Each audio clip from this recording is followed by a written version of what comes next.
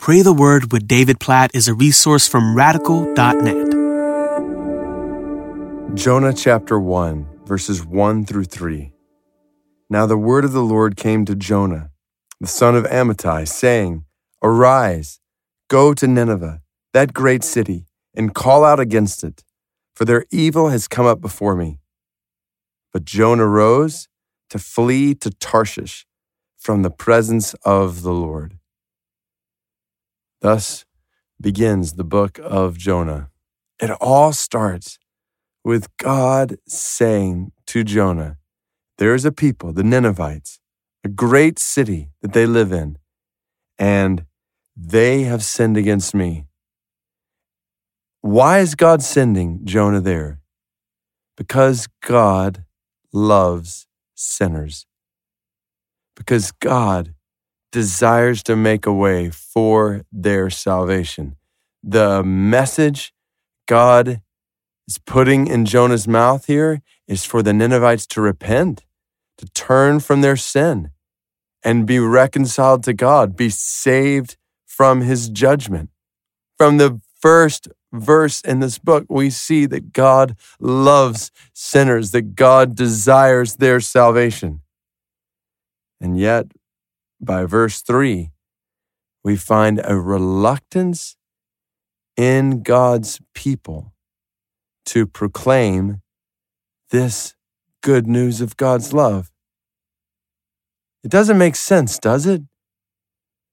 Like, why would God's servant Jonah be reluctant to share God's love with the Ninevites?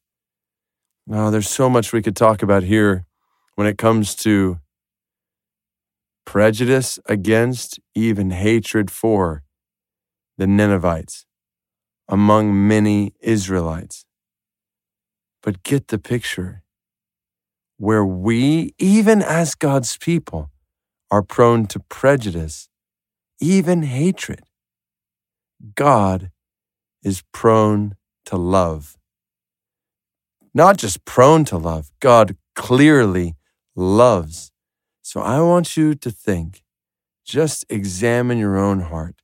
Is there any person or type of people that you have prejudice against, that you are prone to think negatively of? That could be somebody right around you in your work, even in your family, in your community, in the city where you live. Is there any type of person that you're prone to think negatively about? And then broaden that. Is there any type of person in the world that you are prone to prejudice against? Prone to think negatively about? Step back and realize that while God hates evil, that's clear here in Jonah chapter 1, verse 2. God graciously loves sinners and desires their salvation. So much so that he calls you and me to go to the unlikeliest of people, even the people we're prone to have prejudice against or hatred for. He calls us to go to them and to make his love known among them. So God, we pray, help us not to be like Jonah. God, I pray for this in my own life. I pray for this in every single person who's listening right now. Open our eyes to the prejudice we have. Open our eyes to the hatred, negativity we feel toward people, certain types of people even. God, we pray that you would change our hearts, that you would, yes, give us desire for justice and hatred for evil. But God, we pray that you would give us love for sinners. After all, we are the first and foremost on that list, and you have loved us. God, help us not to forget that we in no way deserve your grace and your mercy and your love in our lives.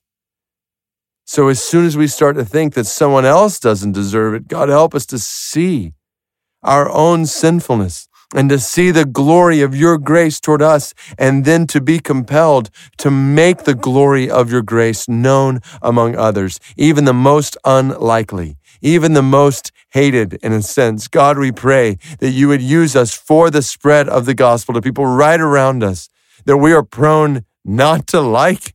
And God, we pray that you would use us for the spread of the gospel around the world, in every place and among every people group. God, help us not in any way to be prejudiced against, to work against, to be disobedient to your command to make the gospel known among all the peoples, all the nations, every single type of person in the world. God, we pray, give us your heart in our lives and our families. Give us your heart in your church, that we might make your love known in the world, right where we are and wherever you lead us. May it not be said of us that when we heard your word to go and proclaim your love, we rose and went the other direction. In Jesus' name we pray. Amen.